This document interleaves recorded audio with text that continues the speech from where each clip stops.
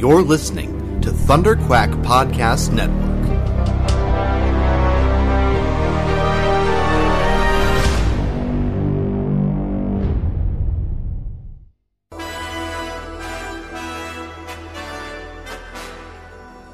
It may look like an ordinary podcast, but this one's bigger on the inside, and it can travel anywhere in time and space.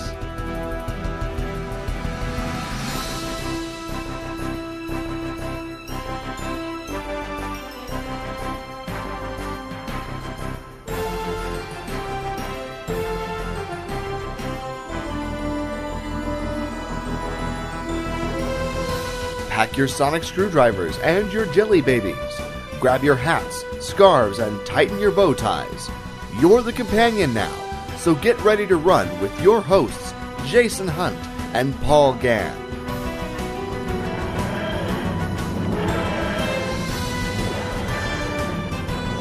This is Talking Timelords.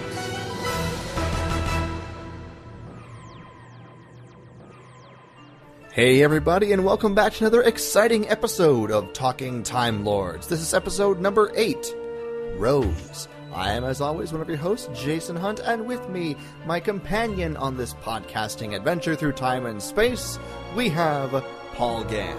Allons-y! How's it going, Paul? Hey, it's going great, dude. Awesome.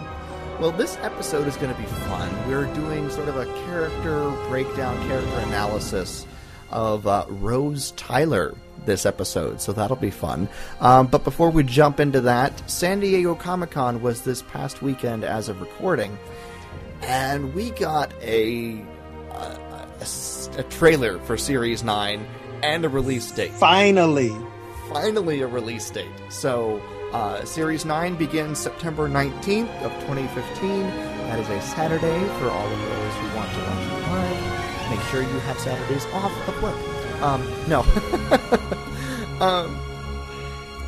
Or just get the season on iTunes like I will, just in case I don't get home in time. What we want to do real quick is we are going to play for you the trailer, and then we're going to talk about it for a little bit, and then we will jump into our discussion about Rose Tyler. So without any further ado, here's the trailer.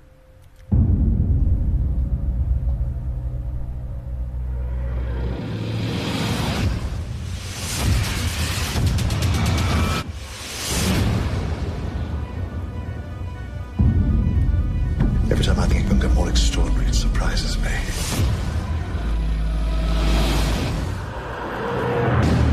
It's impossible. I hate it. It's evil. It's astonishing.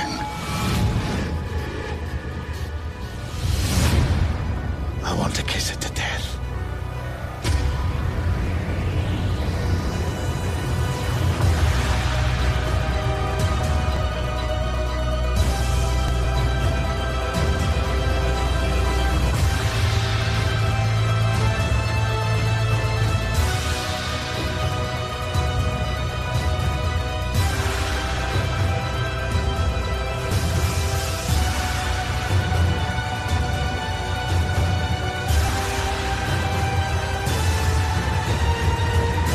I'm the doctor, and I save people.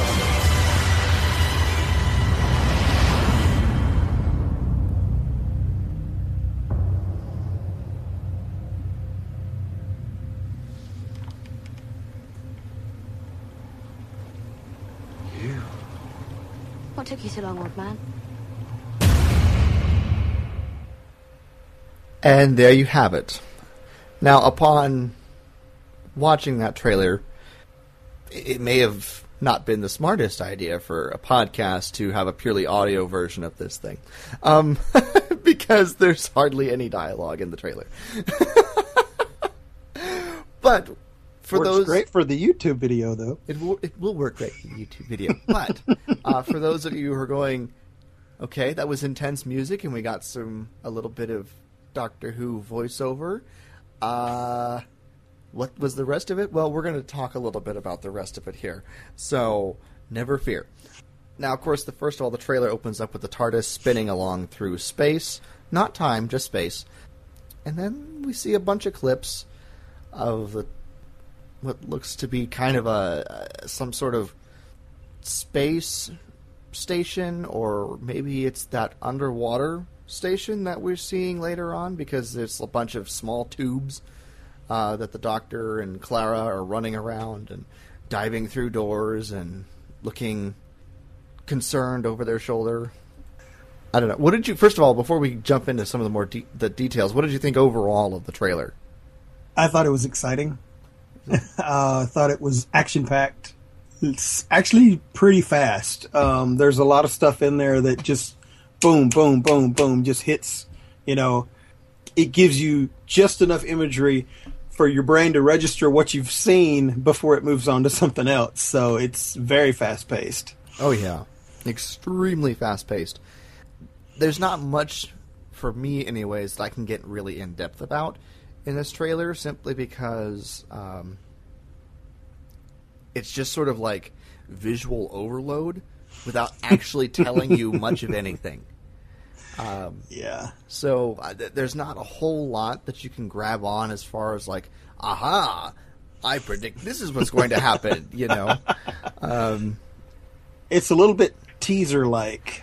It's very teaser-like, and I feel like it's from maybe like 4 or 5 episodes. All of these shots in the trailer are from 4 or 5 episodes.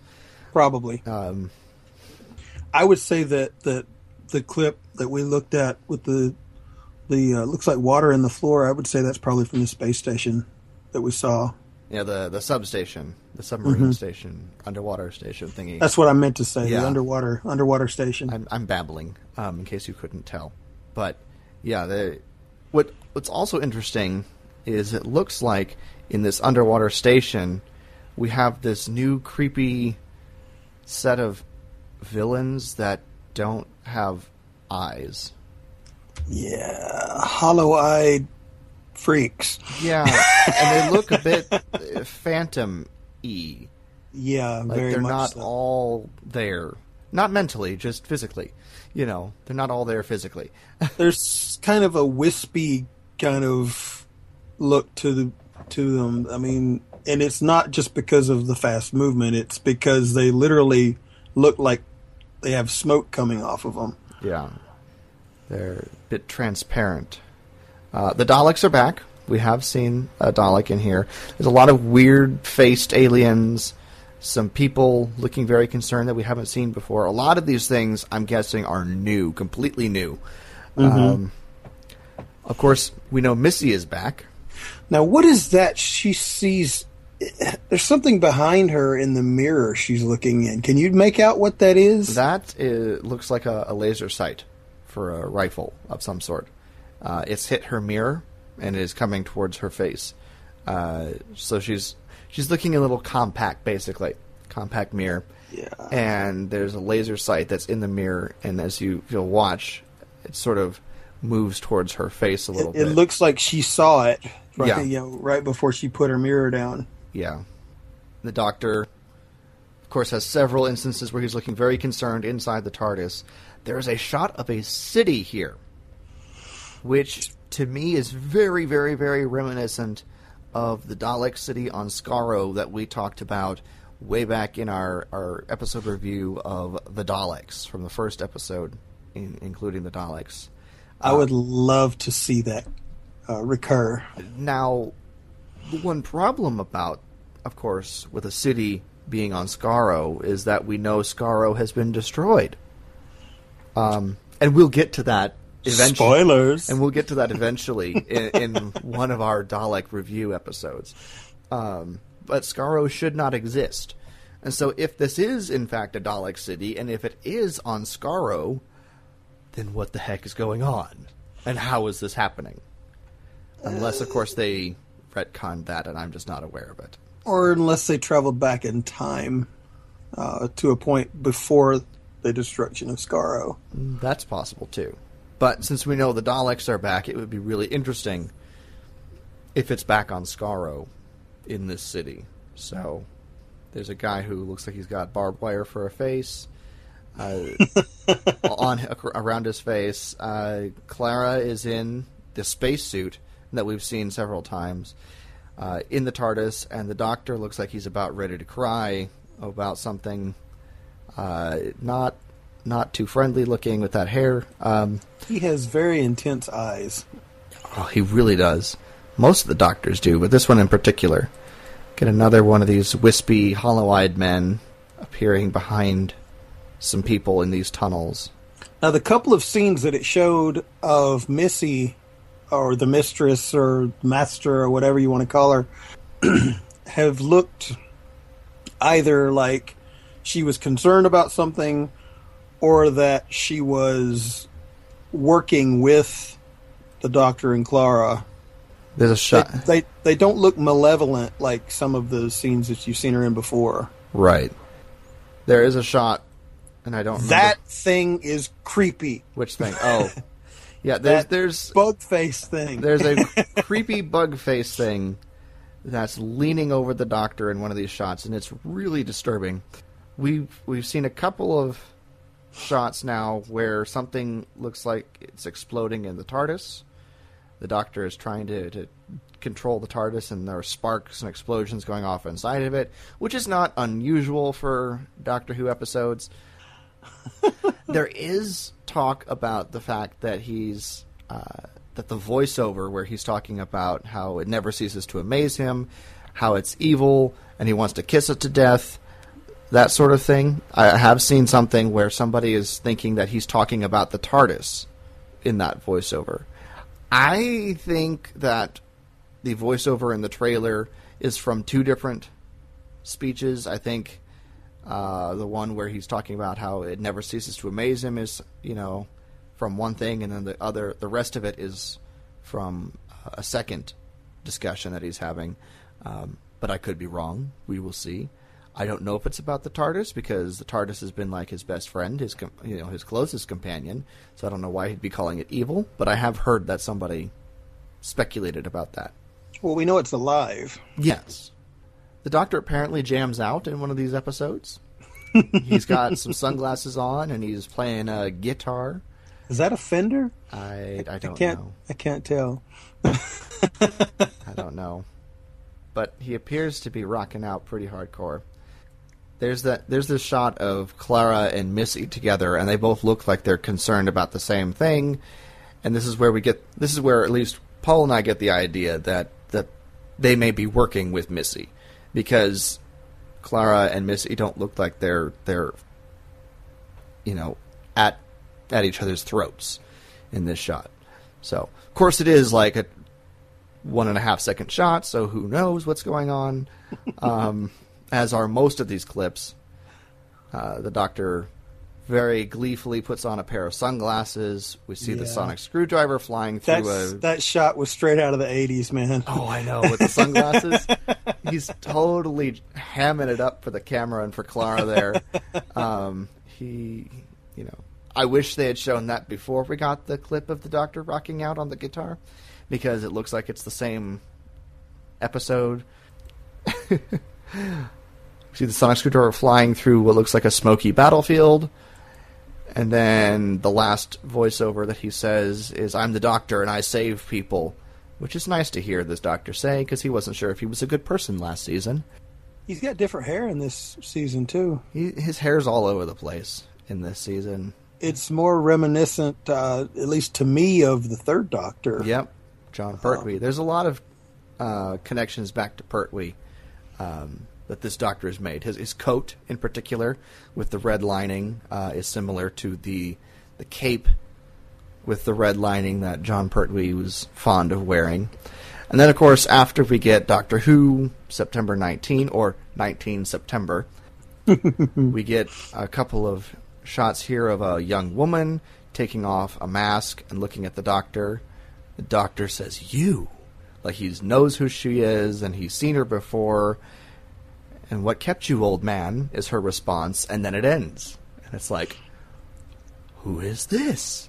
We know the actress's name is Maisie Williams, but as to who she is, what her character is, I have no clue. I know who I would like for it to be.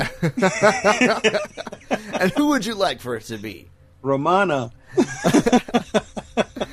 If we could get another Time Lord in here, that would be great.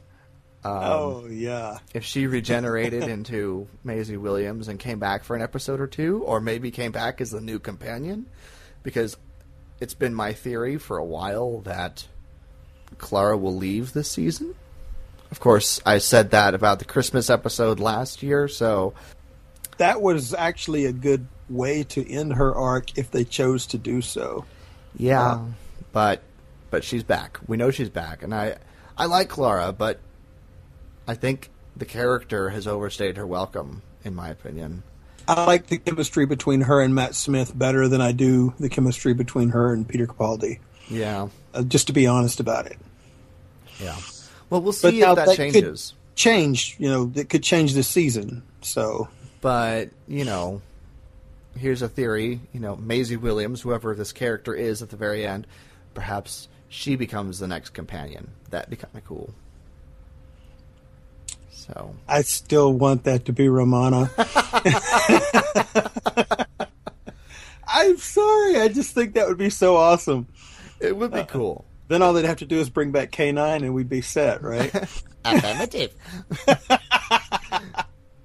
But we know K9 lives with Sarah Jane Smith now. Well, at least one version of K9. What happened to Sarah?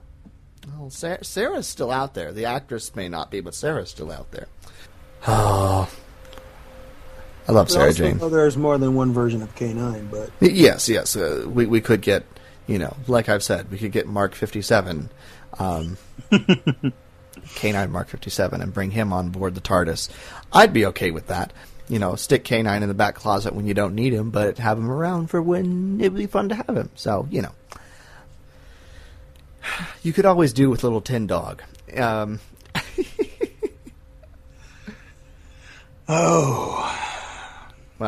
I miss the Tin Dog. I do too. Any final thoughts about this trailer before we wind up our discussion and start talking Rose? I'm extremely intrigued. I really want to see where this is going. Yeah, no, I'm really curious. There's, like I said before, there's not a lot to really latch onto other than, oh, that's cool, that's creepy, what is that, and of course everybody at the end is, who the heck is Maisie Williams? Who is that? Of course, I guess it could also be Susan, right? I don't think they're going to do that. If they bring Susan back, they're going to put it in a time period where the actress can come back and portray Susan, in my opinion. Because Carol Ann Ford was on the set of Doctor Who a while back, visiting the set, and said she'd love to come back, so... Yeah, I would like to see that, too. That would be cool. And now Peter Capaldi will tell anybody who will listen that he wants Susan to come back, so... But yeah, as far as the trailer itself, it's exciting. It gets me interested, and I'm almost more excited about the fact that we have a release date than anything else in the trailer. So now I know when to expect this to arrive. Well, it also gives us a time frame to be able to plan out our episodes as well. Well, that too. I don't think we'll get all of our Dalek review episodes done before then. I can just about guarantee that. I don't think so, no. Because there's a lot of those. And the next one we talk about is going to have to be split into 2 parts. But we'll talk about that at the end of the episode. It's a biggin'. It's a biggin'. That's for sure.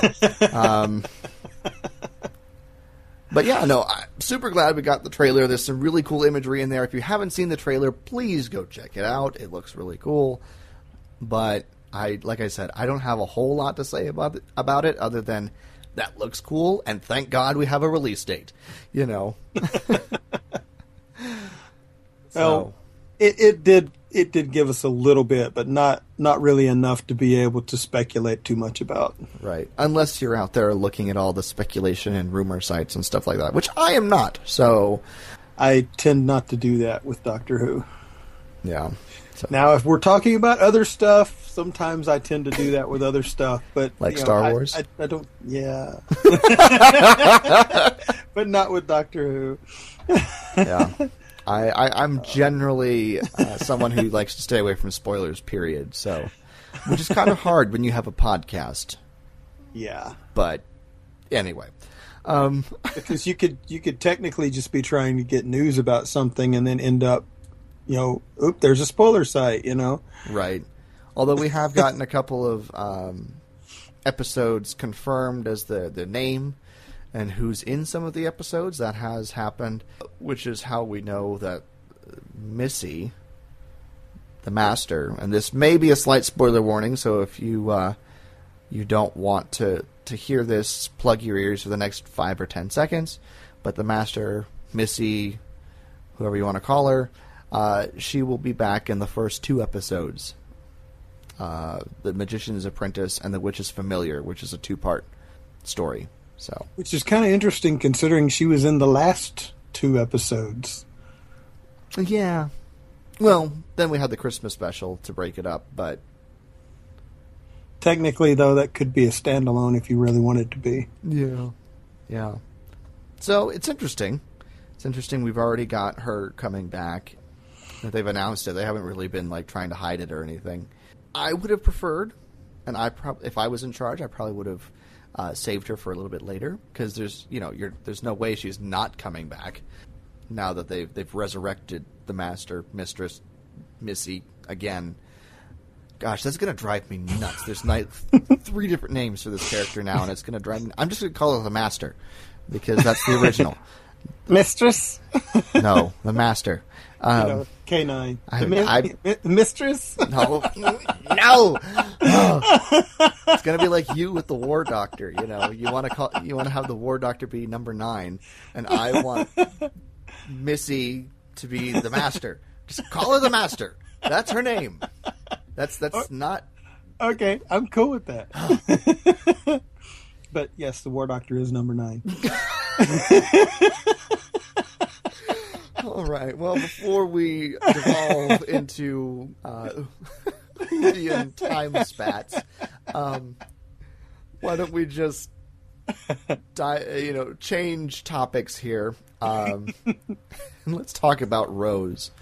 We decided to start off with our character analyses or character breakdowns, if you will, with Rose for a couple of reasons. One, we wanted to shake things up because we've been spending a lot of time in classic Doctor Who, and we know that there are plenty of fans out there who are not as familiar with the classic episodes as we are, and we want to make sure that we hit both ends of the Doctor Who spectrum.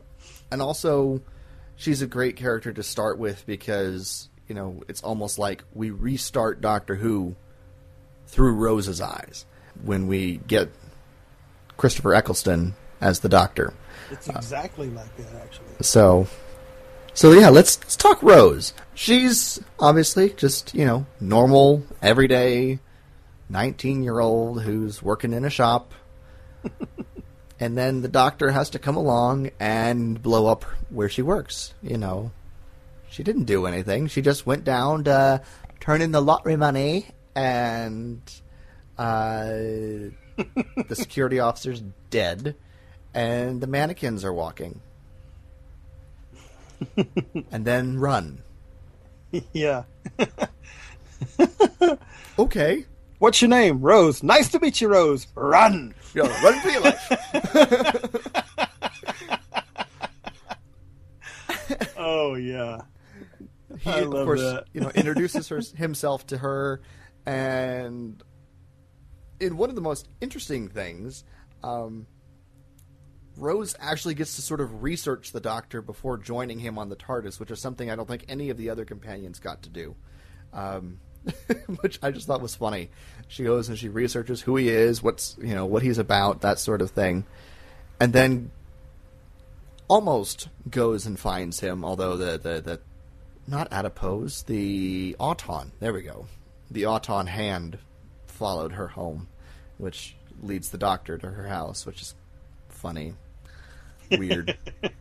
Autons, by the way, have been around since the Third Doctor, so they were giving a shout-out to classic Whovians with the walking mannequins there at the beginning of... Same flip-open handguns and everything. Oh, yeah. That's classic Auton, although the mannequins have updated a lot since the 70s. But anyways, Rose ultimately helps the Doctor save London from the Autons and decides to go traveling with him when he assures her that the TARDIS is actually a time machine, too. And so she just, in a move that's kind of weird to me, just runs off into the TARDIS, leaving Mickey, her boyfriend, standing there watching the whole thing. Bye, Mickey! And she takes off. Without a second thought, almost. Right. What did you think? What did you think of Rose in that first episode there with in Rose? Well, I think it said something about her relationship with Mickey because if she was really dedicated to Mickey, I think she would have taken him with her. Of course, he had just a thought, He had completely. There was no way he was going at that point. He was like, no, he's an alien. He's one of them. Oh my gosh, he's freaking out. So, of course, he did get turned into a plastic mannequin, or at least a replicant was made of him. Yeah. I think that happened. And he got eaten by a trash can, which is still weird. But very funny. It was funny, but just wait, what? Just got eaten by a trash can. Oh, but I'm gonna bring. Okay, that reminds me. As a kid, there was this place called the Discovery Zone that I went to, which was a bunch of indoor jungle gym stuff, and games and that sort of thing that you could play. And one of the ones I went to as a kid, they're all I think. Out of business now because everybody just stays at home and plays video games instead of going out places. But it's kind of sad, actually. It's kind of sad. But I remember as a kid, they had a clever way of getting all the kids to help pick up the trash, and the trash can would talk. You'd hit the little door to throw something away, and it would say something. And it had a couple of different things, and one of them was nom nom, tastes good or whatever. And it was just weird and funny, but it sort of reminds me of that when Mickey gets eaten by the trash can. Anyway, random side tangent that had absolutely no relevance whatsoever, but it's there. It's funny, actually. Yeah. So, what do you think is the next major milestone that we get with Rose? Major milestone. Well, she was at the party at the end of the Earth. She was more in peril, I think, in that than she was anything else. The Doctor pretty much handled that on his own. I do think I don't want to skip too far ahead, but I do think that it was funny to see her hanging from a balloon over over London. Yes. Oh, I'm going to skip back just a little bit. Well, first of all, I was thinking, that was too far ahead. First of all, it was kind of cool that she got to meet Charles Dickens, which is still one of my favorite episodes of the Ninth Doctor. I love the. I forgot about that. The Charles Dickens episode. But I wanted to go back to, she first goes home to visit her family, pick up some stuff, and, visit her mom, say hi, and she's been gone a year. Rather than,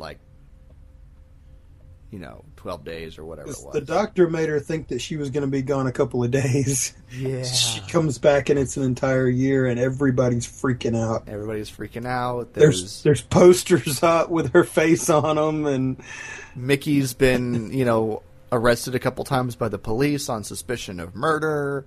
It's just he's dating somebody else. Because he got tired of waiting for her to come back. Right. And it's not a good situation. But in a very interesting thing, she says, "No, I'm going back out with the doctor. You can't stop me." But her mom knows. Mickey knows, all about the doctor now. So, which is kind of interesting. And her mom slapped him. As she should have. He's like, all these years I've never been slapped by somebody's mother. And then she slaps him twice, I think. Or at least again. But yeah, I just thought that was an interesting situation for her. But she also meets a Dalek for the first time. That was what I was fixing to bring up. Yeah. And she gets to see the doctor in a light that she hasn't before. The doctor is obviously very emotionally, I won't say traumatized, but that's kind of the best word for it. So I'll just say traumatized. Emotionally traumatized by the Time War against the Daleks. And we don't know very much about it. We know that it seems like the Time Lords lost, but it also seems like the Daleks lost. And, of course, the Doctor has said he's the last of the Time Lords, and so what exactly happened, but that's all we really know.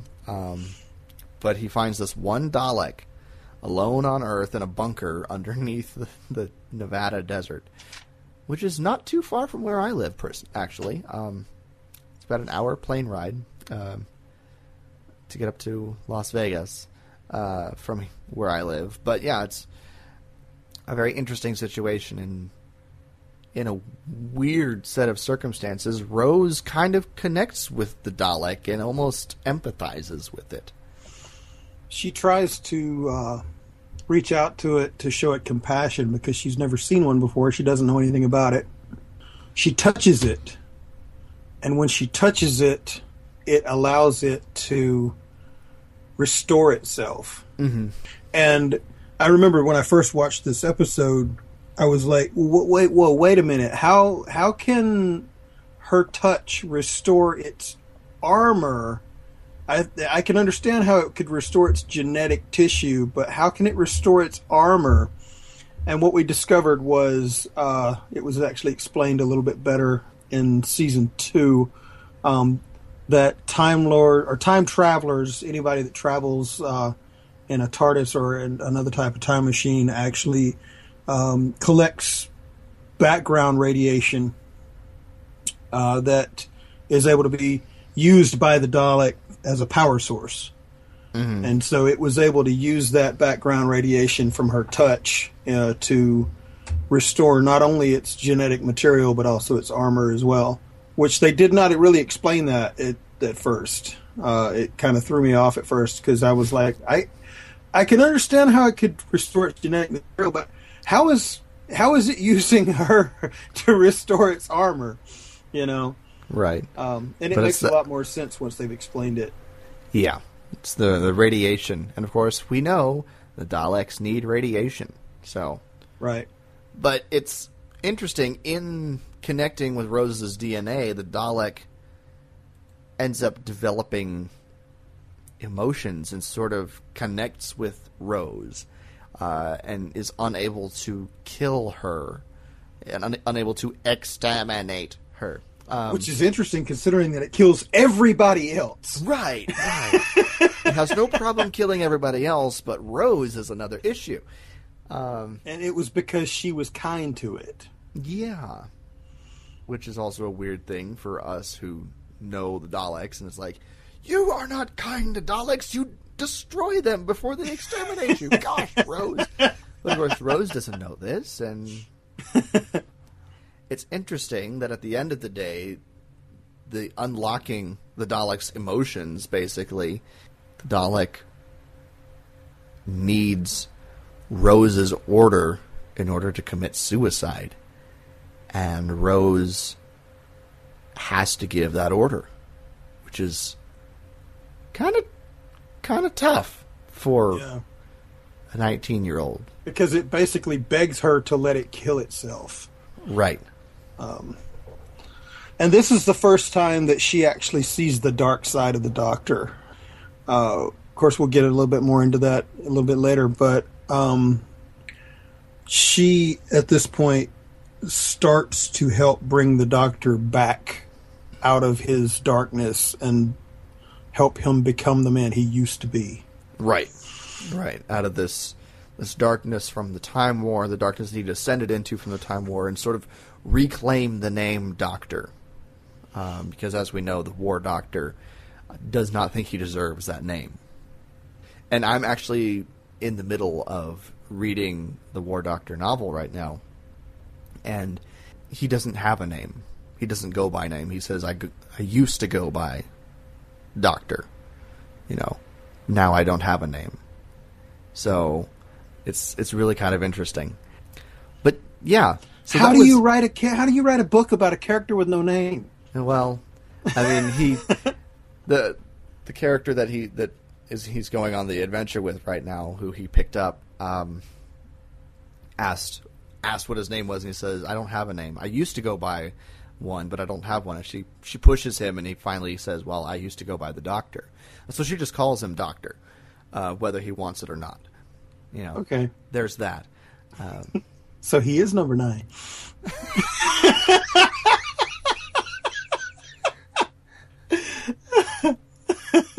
But everybody, all the other doctors tried to forget him. So to them, he's not. He's just the War Doctor. Or the War Guy. The War Guy. Anyways. We're not talking about the War Doctor today. I have to poke the bear with the stick, Just don't let it go, will you? Never. As long as you call Missy the Master, I'm okay. Okay. Okay. All right. Well, let's get back to Rose here. Sorry. I think the next big thing that we see with Rose is from the episode Father's Day, where she goes back and meets her dad. Because her mom has told her all these wonderful stories about Peter Tyler. It's Peter, right? I'm not completely crazy. Okay, good. Oh my gosh, for a second there I thought I was completely messing that up. But yeah, she gets to meet Peter Tyler, and he actually finds out who she is, and she's from the future. And it's actually a very touching episode. Although sometimes I get a little uncomfortable watching it for some reason. I don't understand why, but it's like, why are you doing this? Messing with history. You shouldn't be doing that. But at the end of the day, she's able to be there for Peter Tyler when he dies, which is, really all she really wanted, even though she tried to rewrite history to save him. Right. It's funny. We get this episode here where rewriting history is a very dangerous thing to do. But then in later seasons, they start rewriting history, and we don't get these I forget what they're called, but the parasites that come back. They look like Grim Reapers. A bit. But now, of course, they play with the idea a little bit, but I know in that episode the Doctor tells her, I can do this because I know what I'm doing. You don't know what you're doing, So I'm assuming that that's kind of the way they explain it away, Mm-hmm. I don't know. It's just interesting because it's a rather dark story, know. The rules of the paradox seem to get more lax as they go. Anyway, that's a different topic. Well, considering that we've had several storylines with multiple doctors in it, that's a paradox in itself. Well, but you kind of have to do that sometimes. But yeah, no, I really liked the performance there from Billie Piper in Father's Day. She was really good in that episode. But you wanted to bring up some stuff from The Empty Child and the Doctor Dances. Yeah, Empty Child. To me, that showed kind of sort of the transition of how Rose was affecting the Doctor in a positive way. because her influence on him. It's kind of evident at the end of it, where he's got that big grin on his face, and he says, "Just this once, everybody lives." That joy that he's expressing is not something that he was necessarily showing at the beginning of the season. Right. He was smiling and stuff, but he wasn't joyful. He wasn't. It was more like it was show. Yeah. I'm going to put my mask on so that nobody knows how much I'm hurting on the inside or whatever.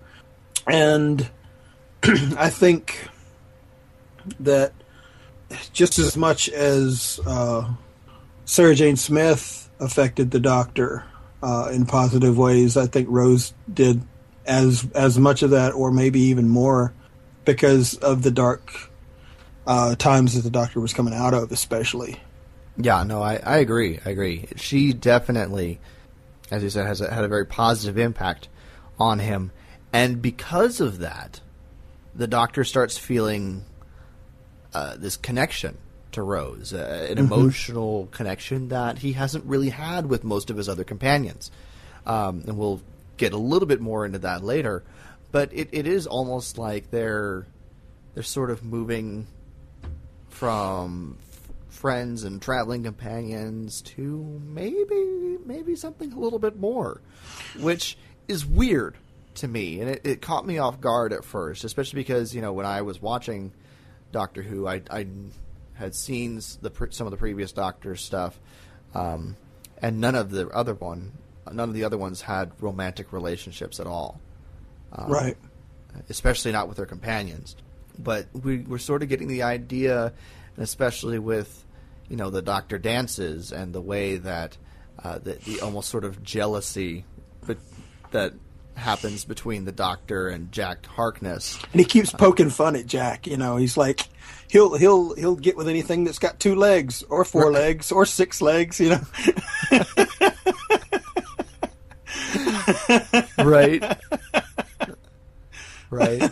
Implying he has no standards, which may be true. I kid. I jest. It reminds me of a scene from one of those horror movies I watched back in the day. I think it was Urban Legend, where I think it's the Dean of Students is talking about one of the missing victims. And he says he's probably in a hotel room somewhere with a boy or a girl or a farm animal, Oh, my goodness. Yeah. That's Jack. Oh, my goodness. But yeah, we sort of get this sort of jealous, this sort of, playful, jesting jealousy that happens about the Doctor, happens with the Doctor about Rose when it comes to Rose and Jack, which is kind of funny to see. But this is really kind of where that starts to pick up.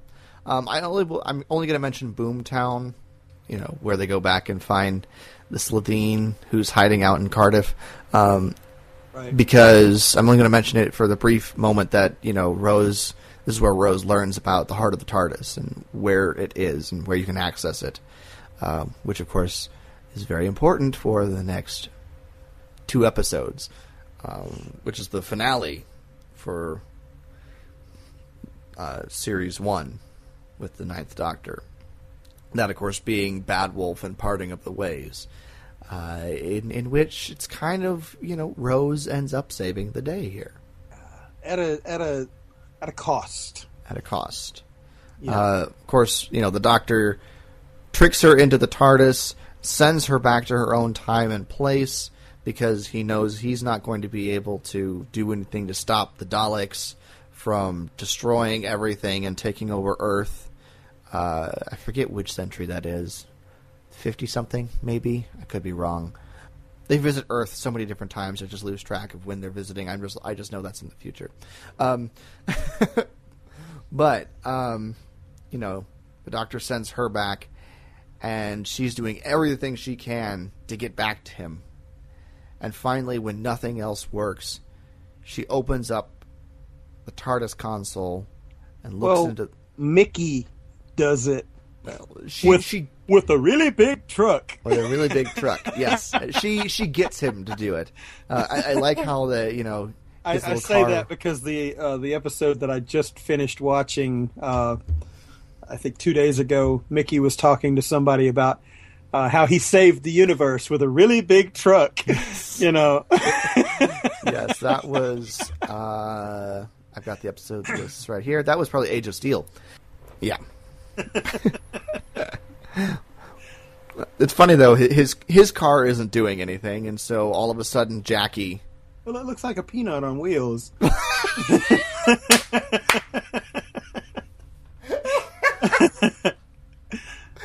Peanut on wheels. That's great. Well, it does. Oh, my goodness. All right. But, of course, Jackie comes around the corner with the giant... It looks like it's a semi-truck tow truck. We're going to have to talk about Mickey next. Maybe. Mickey's funny. I like Mickey. But they're able to help get the TARDIS console open. Rose, of course, looks into the heart of the TARDIS, which you're not supposed to do. No. But she doesn't know that. And tells the TARDIS to take her back. And, of course, she now has the entire... What is it? The time stream? Or the she can see everything. The time vortex is like traveling through her. The doctor told her that by looking inside of it, she was looking at the whole of time and space. Yeah. But she's got all the power of the time vortex basically running through her. She turns the Daleks into dust. She resurrects Jack Harkness. She becomes a completely different entity at this point. Yeah, which we name the Bad Wolf. Yes. She creates herself by leaving all of these Bad Wolf hints that we've seen throughout the season so far in place, which is kind of a paradox. But we won't mention that. Well, not only that, she gets the name from a different location, from her future as well. And we found that out later. Yeah. Yeah. But in doing so, she's exposed herself to a power that no human body can actually withstand, or human mind can actually withstand. And so the Doctor kisses her in order to draw out all of that vortex energy or whatever it is, and I'm blanking on the technical term for it. But all right, let's be honest. He wanted to kiss her anyway. Well, yeah. But it just so happened that was the best way to absorb the time vortex energy, and of course, it's even too much for a Time Lord to withstand. So he has to regenerate. Yeah. And the TARDIS wiki says that she is only the third companion, or well, one of three companions, to be directly responsible for the Doctor regenerating. That being, the other two, of course, being Wilfred Mott, another great character that we'll have to do one of these episodes on, and Perry Brown, who caused the fifth Doctor to regenerate into the sixth. Which I've not seen yet. No. And that is one of the best episodes of the fifth Doctor. Caves of Androzani, for those who want to go check that out. Highly recommend it, but it's one of his better ones. Doing this makes it very difficult for me to watch all this stuff in order. You realize that, right? If you have no qualms about watching things in order, then go check it out. If you have qualms about watching things in order, wait till you get there. But yeah, so she's sort of just standing there, and the Doctor's like, guess what? You were fantastic. You know what? So was I. Still, one of my favorite, farewell lines of any Doctor. And he regenerates in front of her, and she has no idea what the heck to make of it. And, David Tennant becomes the Doctor, And she has no idea if this is actually really the Doctor. And she has no idea how to deal with this. New teeth. New teeth, yeah. And he sort of like, gets them back to Earth and then promptly, convulses and passes out. Gets them back to Earth is a nice way of putting it. He crashes. Yes. I was being kind. Regeneration sickness and all that. It's a bit like, hibernation sickness. Anyways. Now I'm the one bringing Star Wars jokes into it. What did you think of Rose with this whole regeneration thing? I think she was just as weirded out as anybody else would have been.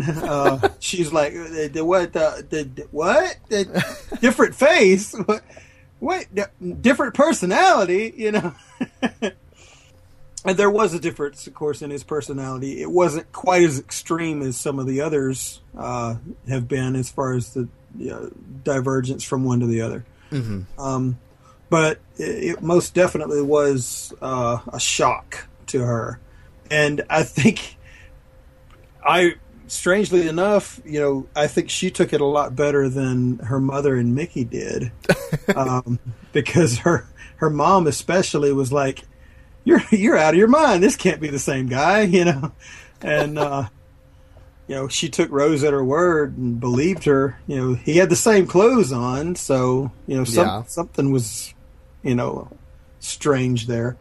Of course, I love the scene with the killer Christmas tree.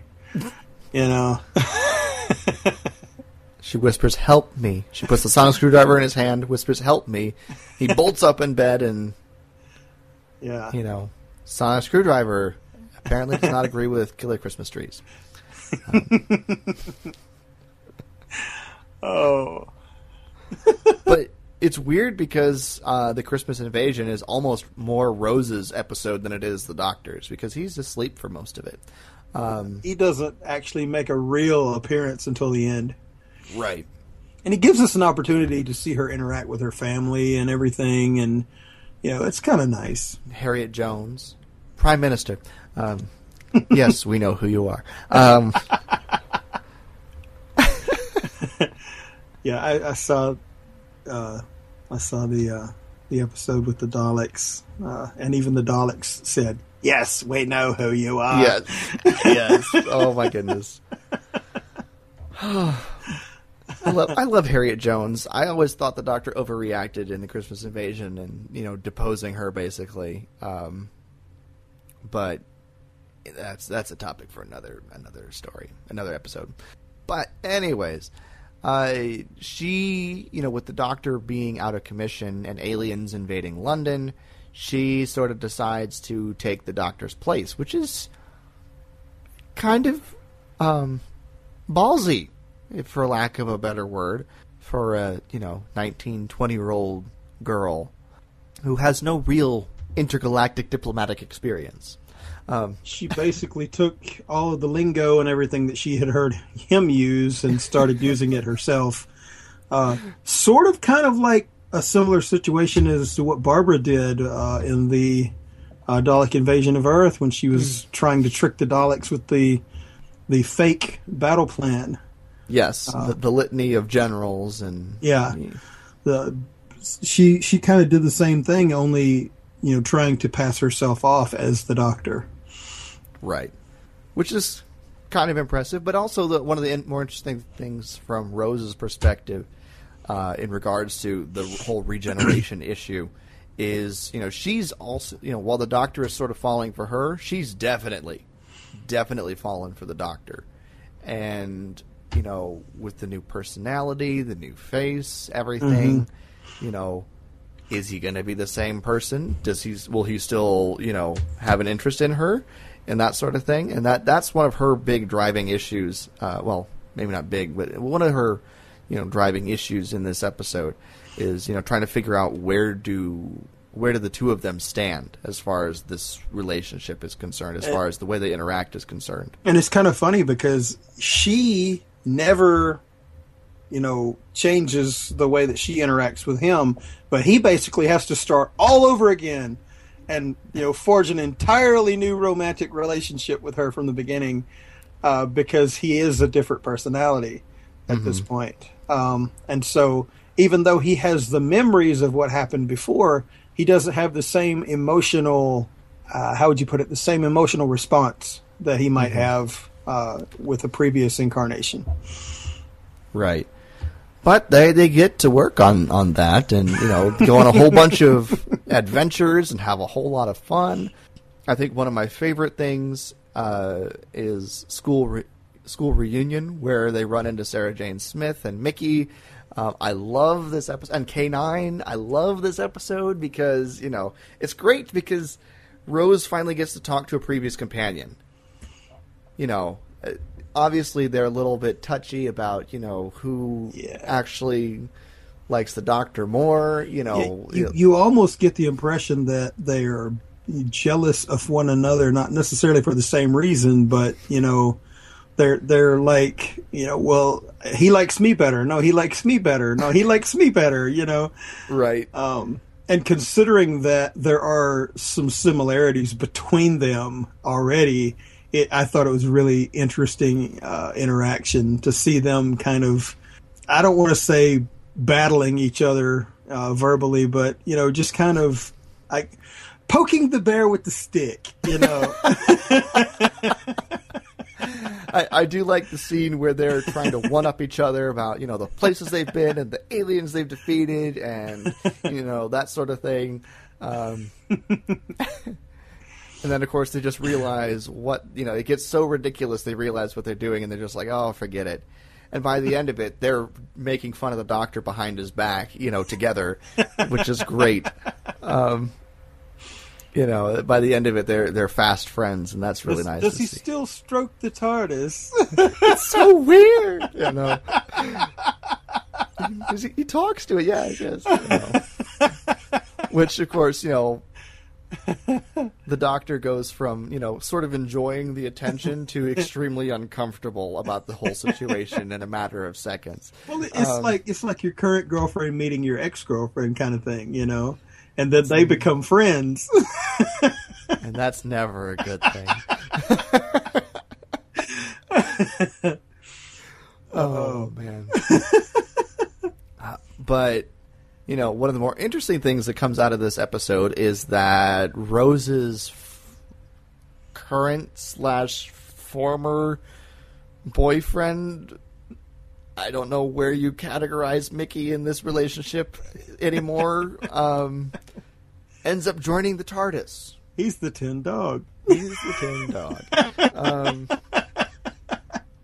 Although they don't, they get rid of that awkwardness rather quickly because the next big thing is, they go to a parallel Earth where the Cybermen are being created. And we get the first New Who incarnation of the Cybermen.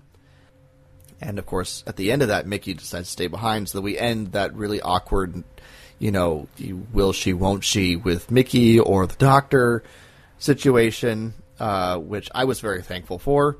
One of the little things that kept bugging me about Amy and Rory is the will she, won't she there. So I was glad when they got rid of, Mickey and the will she, won't she. Well, it wasn't Mickey that I had a problem with. It was the triangle that I had a problem with. Yeah, yeah. Mickey basically made the decision. He said, look, I'm better than, somebody that's going to have to just wait around to see what she's going to do. I'm going to stay here where I actually matter. Right. But, and while that's part of what happens when they go to the parallel Earth, of course, the big thing is that she meets parallel Peter Tyler, parallel Jackie Tyler, and there's no Rose Tyler, so that's a little... Well, there's a Rose. She's the dog. Pomeranian. Yeah. Because Jackie was so shallow that she wouldn't have children because she was afraid it would ruin her figure. Yeah. Which, of course, her father was not happy about. But no, but we get to sort of set up the idea that And, of course, Jackie dies at the end of that storyline. That Jackie dies. And I honestly, I thought it was really somewhat terrifying to see Rose standing there looking at, for all intents and purposes, her mother as a Cyberman. Yeah. She kind of freaked out. Yes, she did. And I did, too. I was like, oh, you did that. You know? So, but at the end of it, it sort of sets up this idea that Rose now has a mother back in her own time and place and universe. But then she's actually got a living father in this parallel time and universe. So, but it's very difficult to travel back and forth between parallel universes. It's not it shouldn't supposed to happen. It shouldn't happen, and it's not supposed to happen, but it did. Any other important moments for Rose that you wanted to get to before we, get to Army of Ghosts and Doomsday? I thought it was funny in the hospital with all the cat nurses when she got her body snatched. Oh, yes. That was back in New Earth by Cassandra. Yes, Cassandra. That was actually, I thought, a pretty funny scenario because he not only did you get to see Billy have bigger acting chops with that because she got to be a completely different character. You also got to see David Tennant do the same thing because they both became Cassandra at one point. Oh yes. So yeah, and I also thought it was pretty funny when she found Cassandra led her to her to try to steal her body, and she asks her. She says, "I thought you were dead," and she says, "Well, that other piece of skin came from the front of my body. This piece of skin comes from the back of my body." And she's, without missing a beat, Rose says, "Oh, so you're talking out of your..." And then she gets interrupted. Don't say it. Yes, don't say it. I thought that was hilarious. Yes.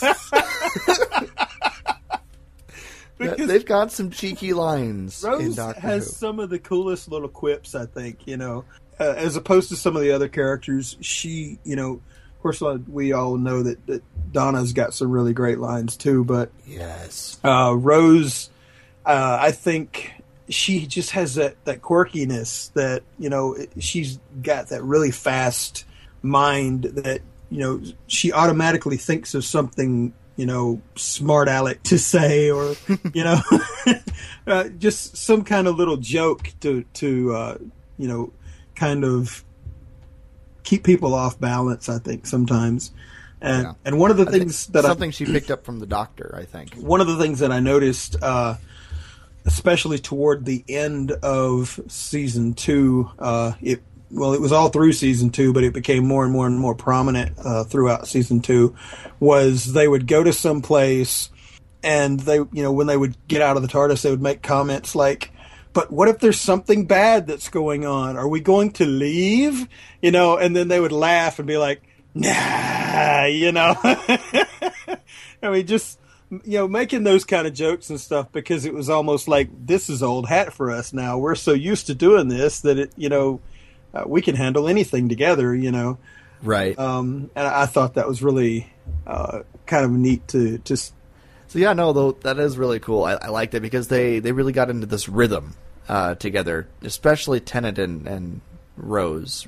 Even more so than Eccleston and Rose. They got in this rhythm of when we land somewhere, we're gonna go figure out what's going on, and we're gonna fix it because this is what we do, and we have fun doing it. That's basically, their MO. And they did that all throughout season 2. Mm-hmm. But was there anything in particular that you wanted to bring up about the Impossible Planet, Satan Pit, Fear Her? Oh, Satan Pit. Oh, dude. Well, that was more of a Doctor-centric pair of I don't episodes than a know. Rose. They were really independent on that one because the Doctor was doing his thing and Rose was completely doing her own. Well, that's true. She took control of the situation with the Ood, and she really, I think, at least in my opinion, she kind of came into her own in that story because she motivated everybody to stop, worrying about their own independent worries and come together as a unit to be, able to overcome the adversity that they were looking at.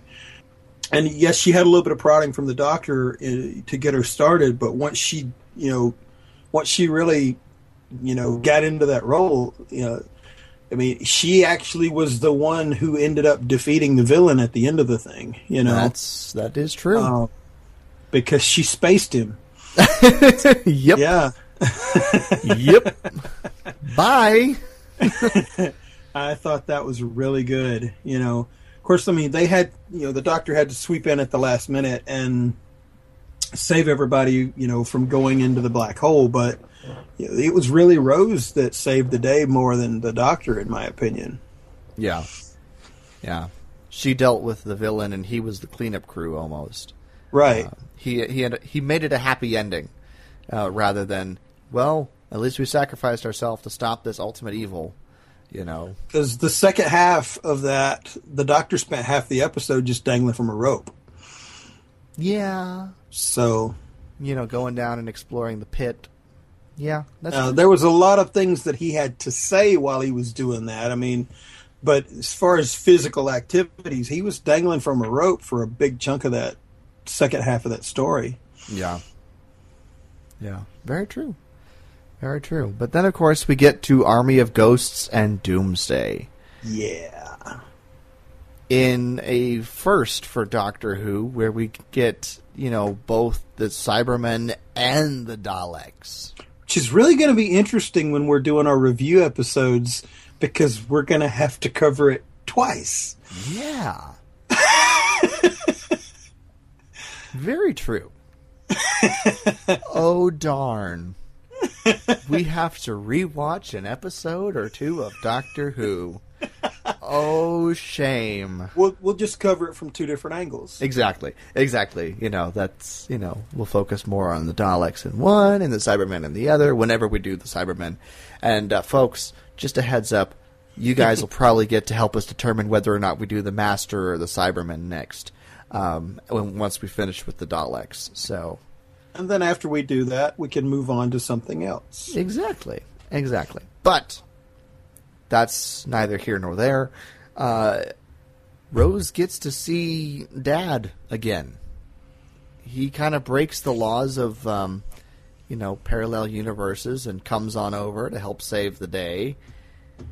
Correct me if I'm wrong, but he actually was the one that came up with the technology to be able to make this happen. Is that right? He helped. He at least helped to develop it. But yeah, their universe was a little bit ahead of the current of our universe, and so they saw what was happening and experienced the aftermath of this, and so they're like, well, we just need to get the Doctor and help them and that sort of thing. I think that's what happened. Correct me if I'm wrong, but I think that was their motivation behind breaking through. That was part of it. They were actually looking for the Doctor was part of that. And I think it was both Peter and Mickey that worked together on that plan. Yeah.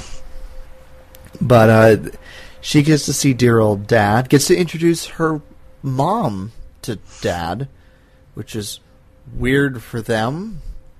I like the first interaction between Peter and Jackie when it's like, hi, you realize you're not my wife, because she died, and come here,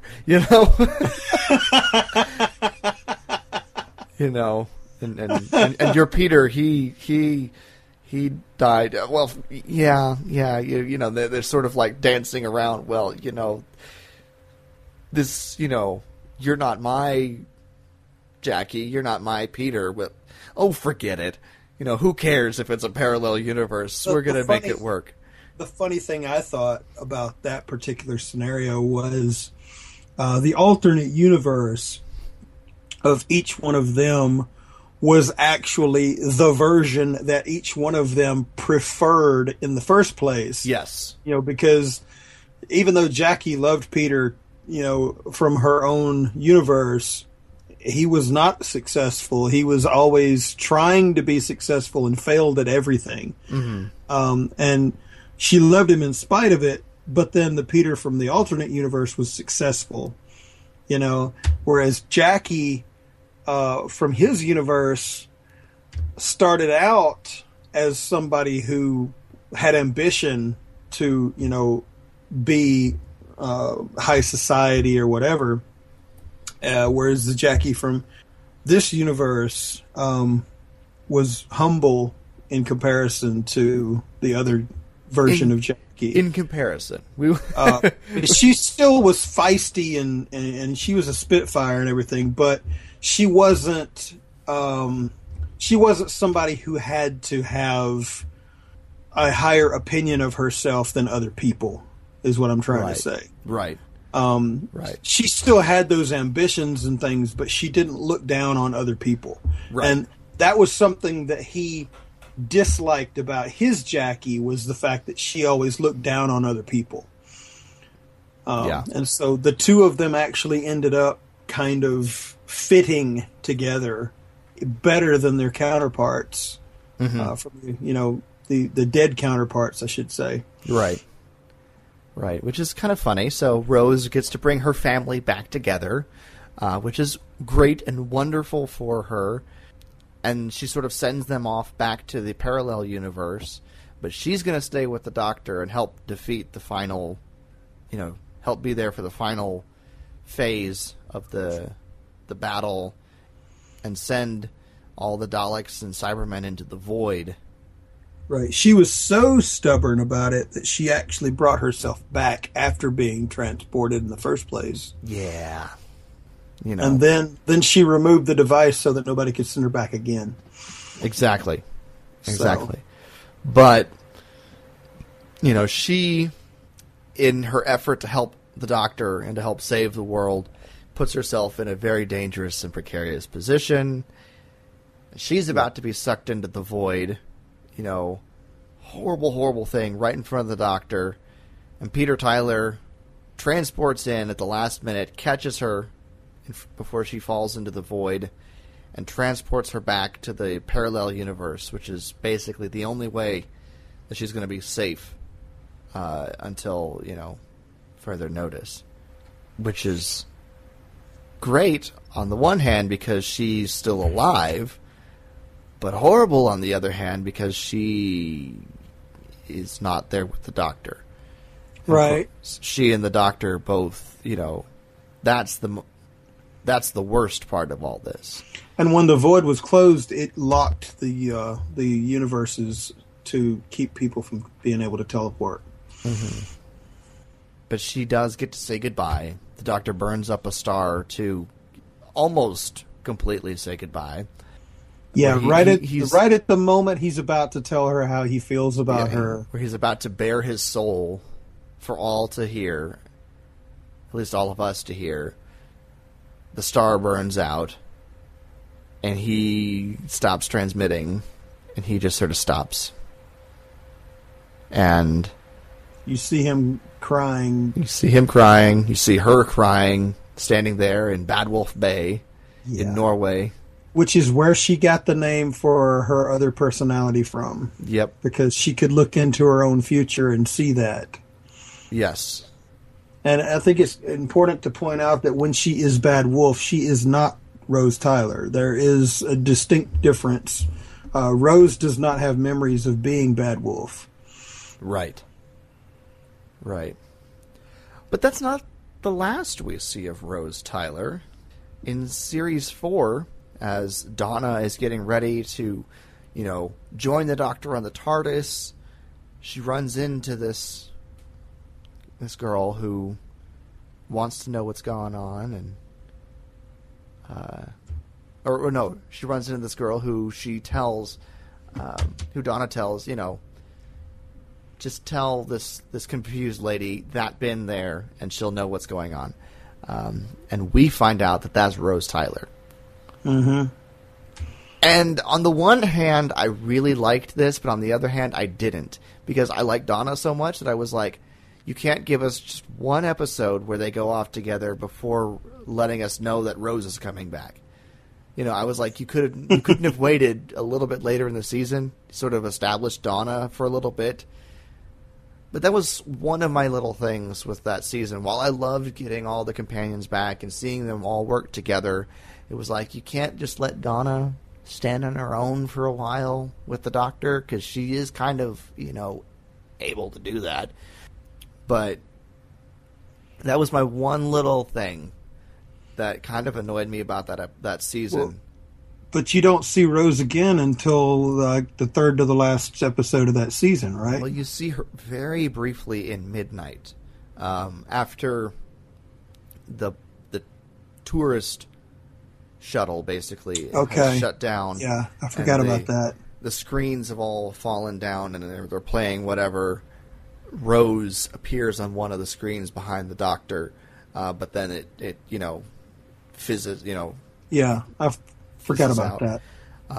And I only know that because I watched Midnight like last week. So, but then she shows up in Turn Left.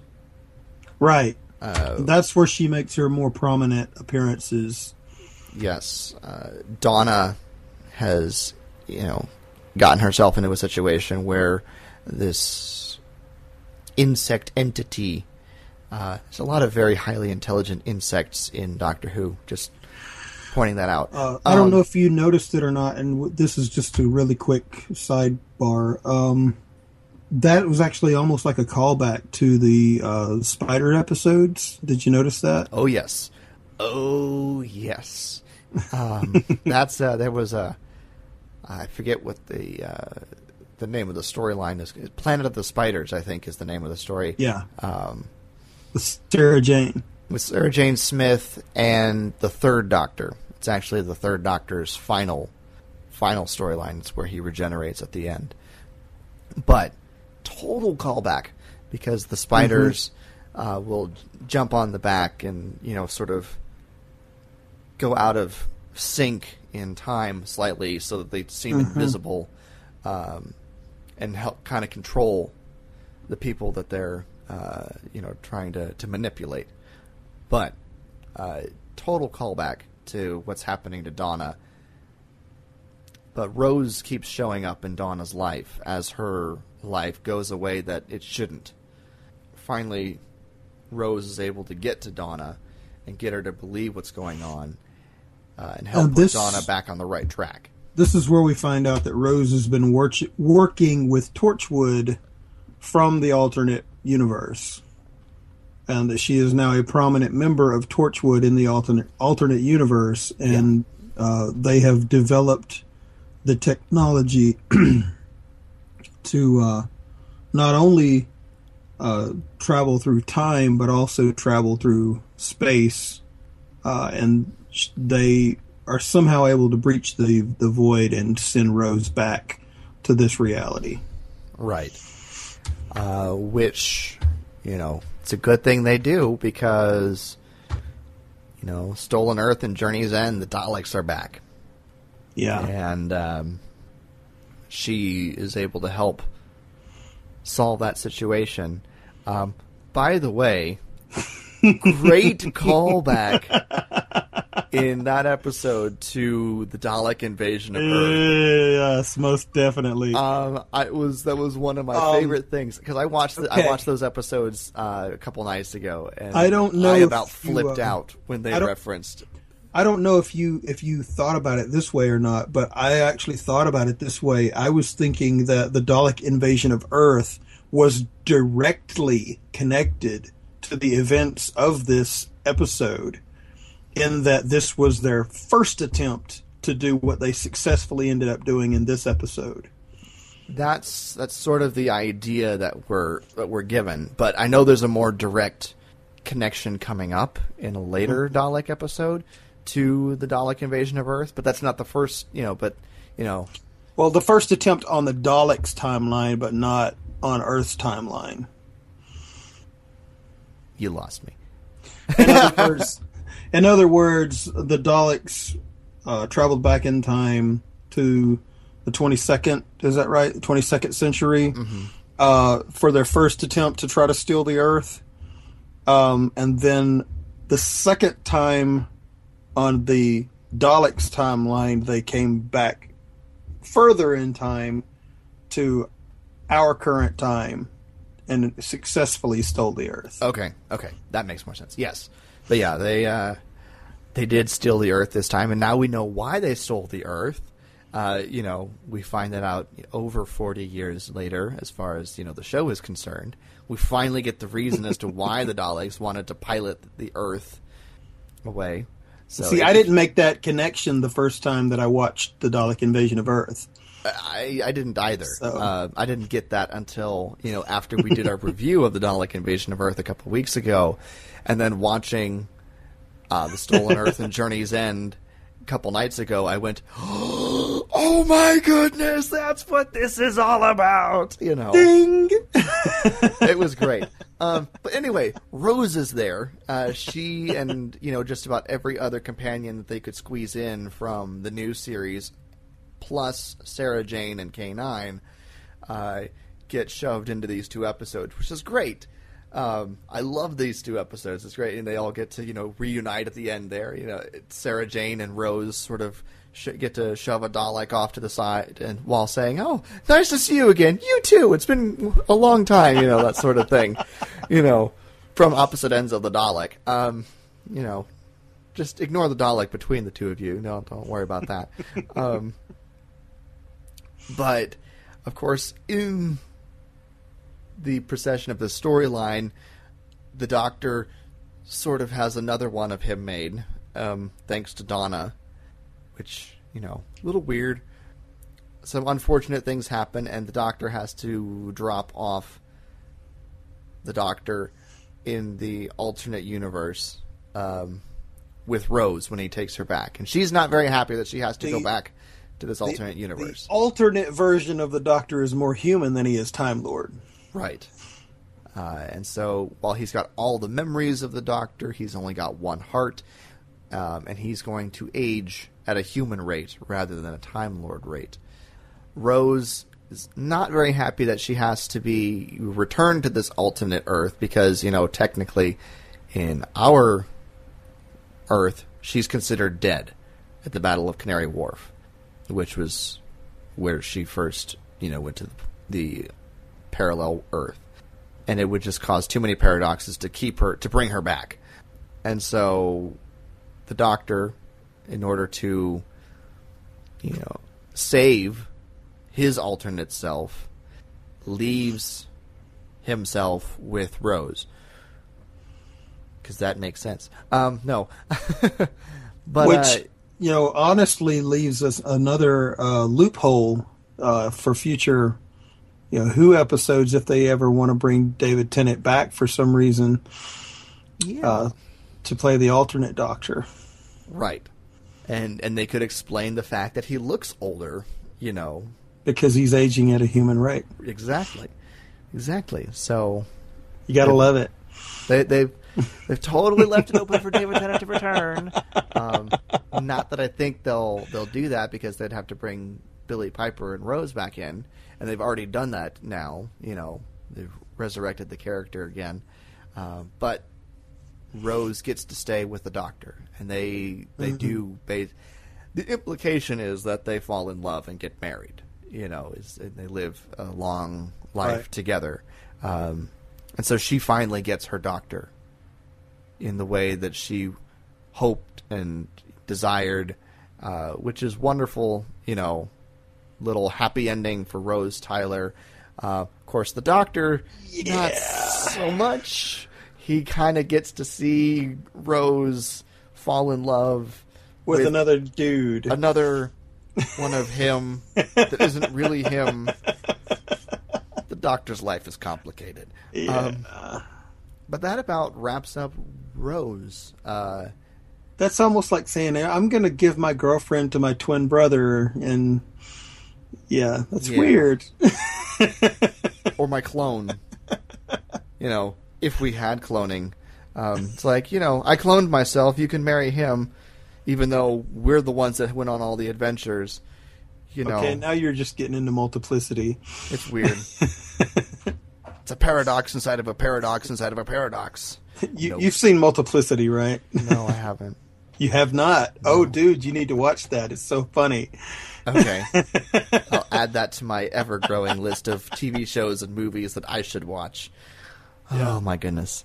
He has himself, and then he has number 1 and number 2 and number 3. Oh, dear. And each one is totally different part of his personality. Oh, dear.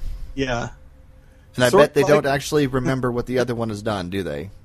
Well, once they're created, they have completely separate memories from one another. They remember everything up to the point where they were created, the way that he remembers it, and then from there they diverge, so they become completely different people. I'm sure that creates a lot of awkward situations. Yeah, especially with his wife. Ooh. Yeah.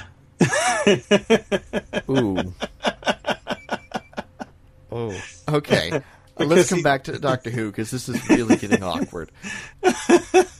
Wow. Well, what I was referring to is the fact that one is put in charge of this part of his life and one is put in charge of this part of his life, because the whole point is that he doesn't have enough time in the day to take care of everything he needs to take care of. So he clones himself and puts a different clone in charge of a different aspect of his life.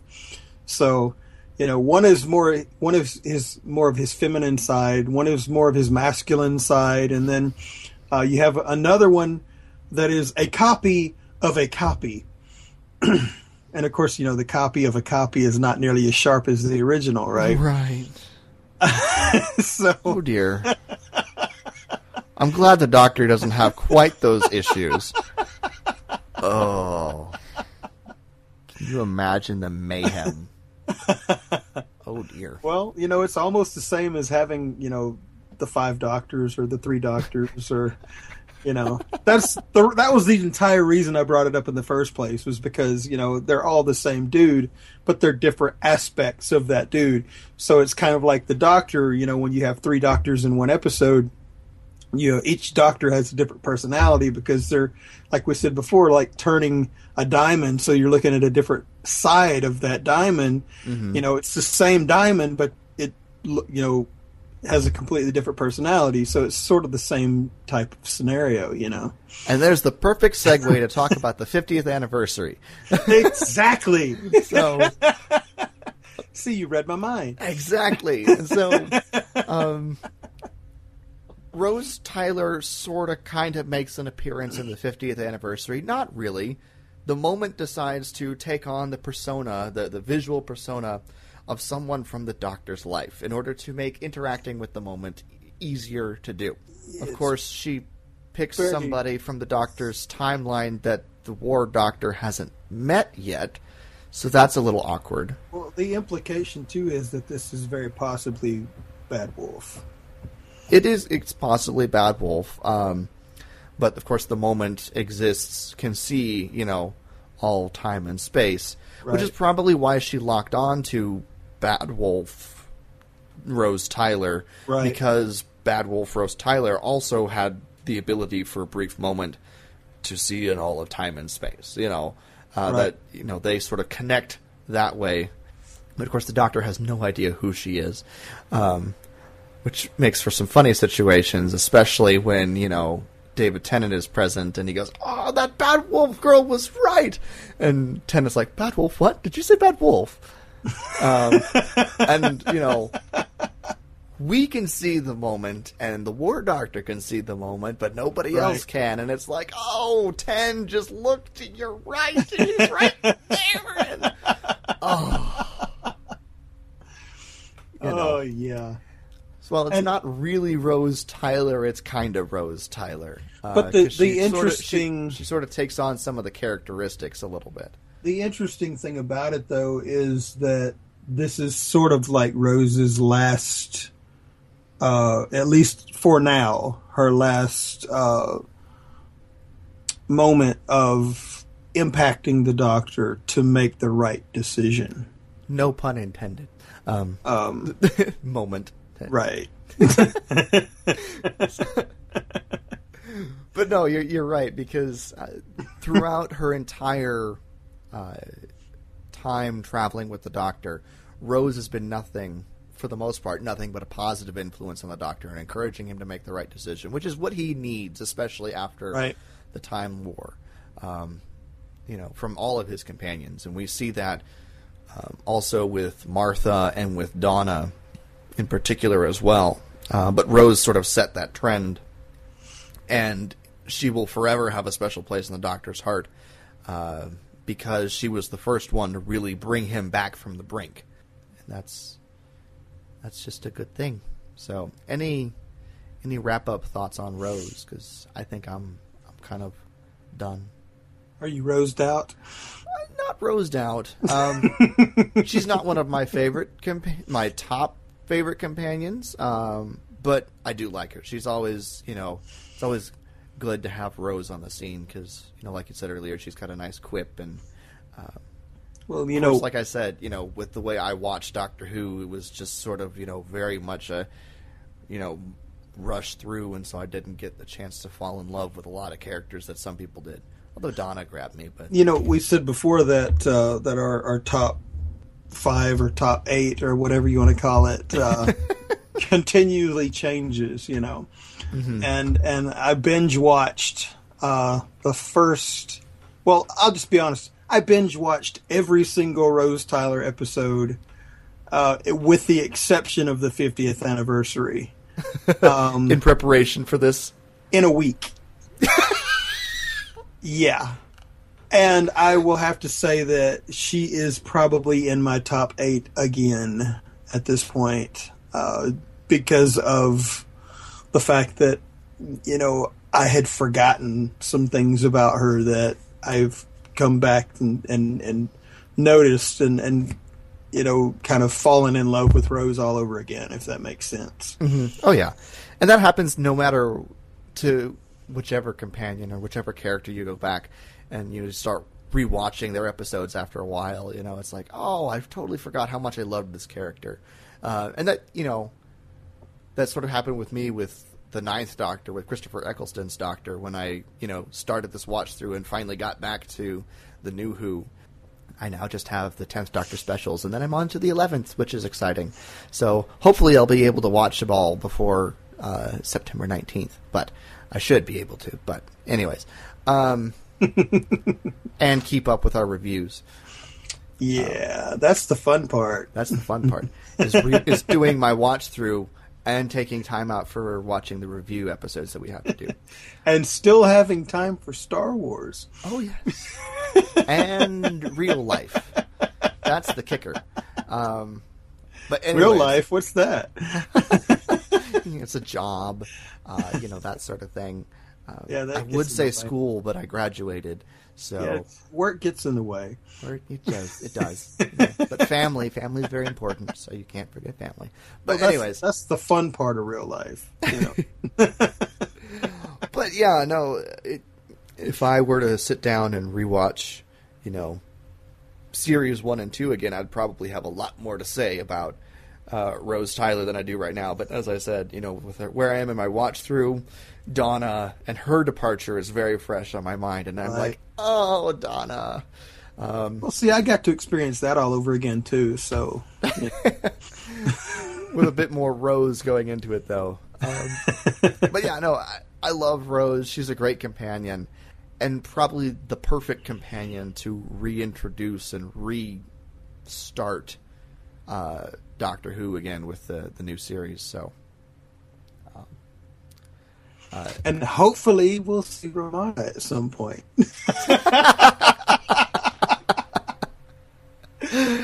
Oh my goodness. But any closing thoughts about Rose Tyler? Like I said, I fell in love with Rose all over again. So that's about as good as it gets. Awesome. Okay, well, I think that about wraps up our first ever companion breakdown, which has been a lot of fun. I think it was a success. Please... Rabbit trails and all. Oh, yes. But, you know, we talk. This hobby is all about talking, and so you can't help but go on rabbit trails when you're just talking. Talking Time Lords. Ta-dum! Yes. That may be our thing, is where can we slip in our Talking Time Lords joke. But anyway, of course, if you want to, continue the discussion and talk with us, tell us how you feel about Rose, go ahead and follow us. Like our Facebook page, facebook.com/TalkingTimeLords. Follow us on Twitter @TalkingTimeLord. You can also email us, talkingtimelords@gmail.com, and all of our episodes can also be found at talkingtimelords.com, as well as on YouTube. Yes. Just search Talking Time Lords.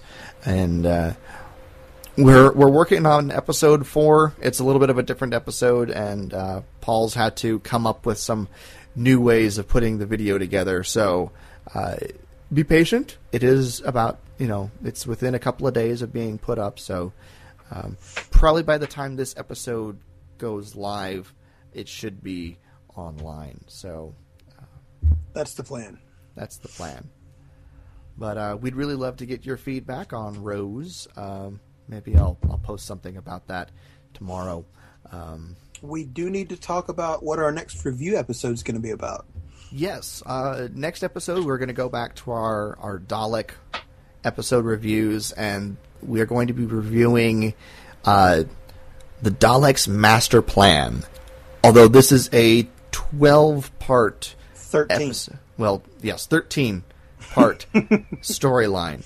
And so because it is a 13-part storyline, we will be breaking it into 2 episodes. We'll do the first half, probably the first 7 episodes. 6 or 7. We'll do the first 6 or 7 episodes. Next, for episode 9, and then episode 10, we will wrap up the Dalek's Master Plan, which is the final time the first Doctor encounters the Daleks. So...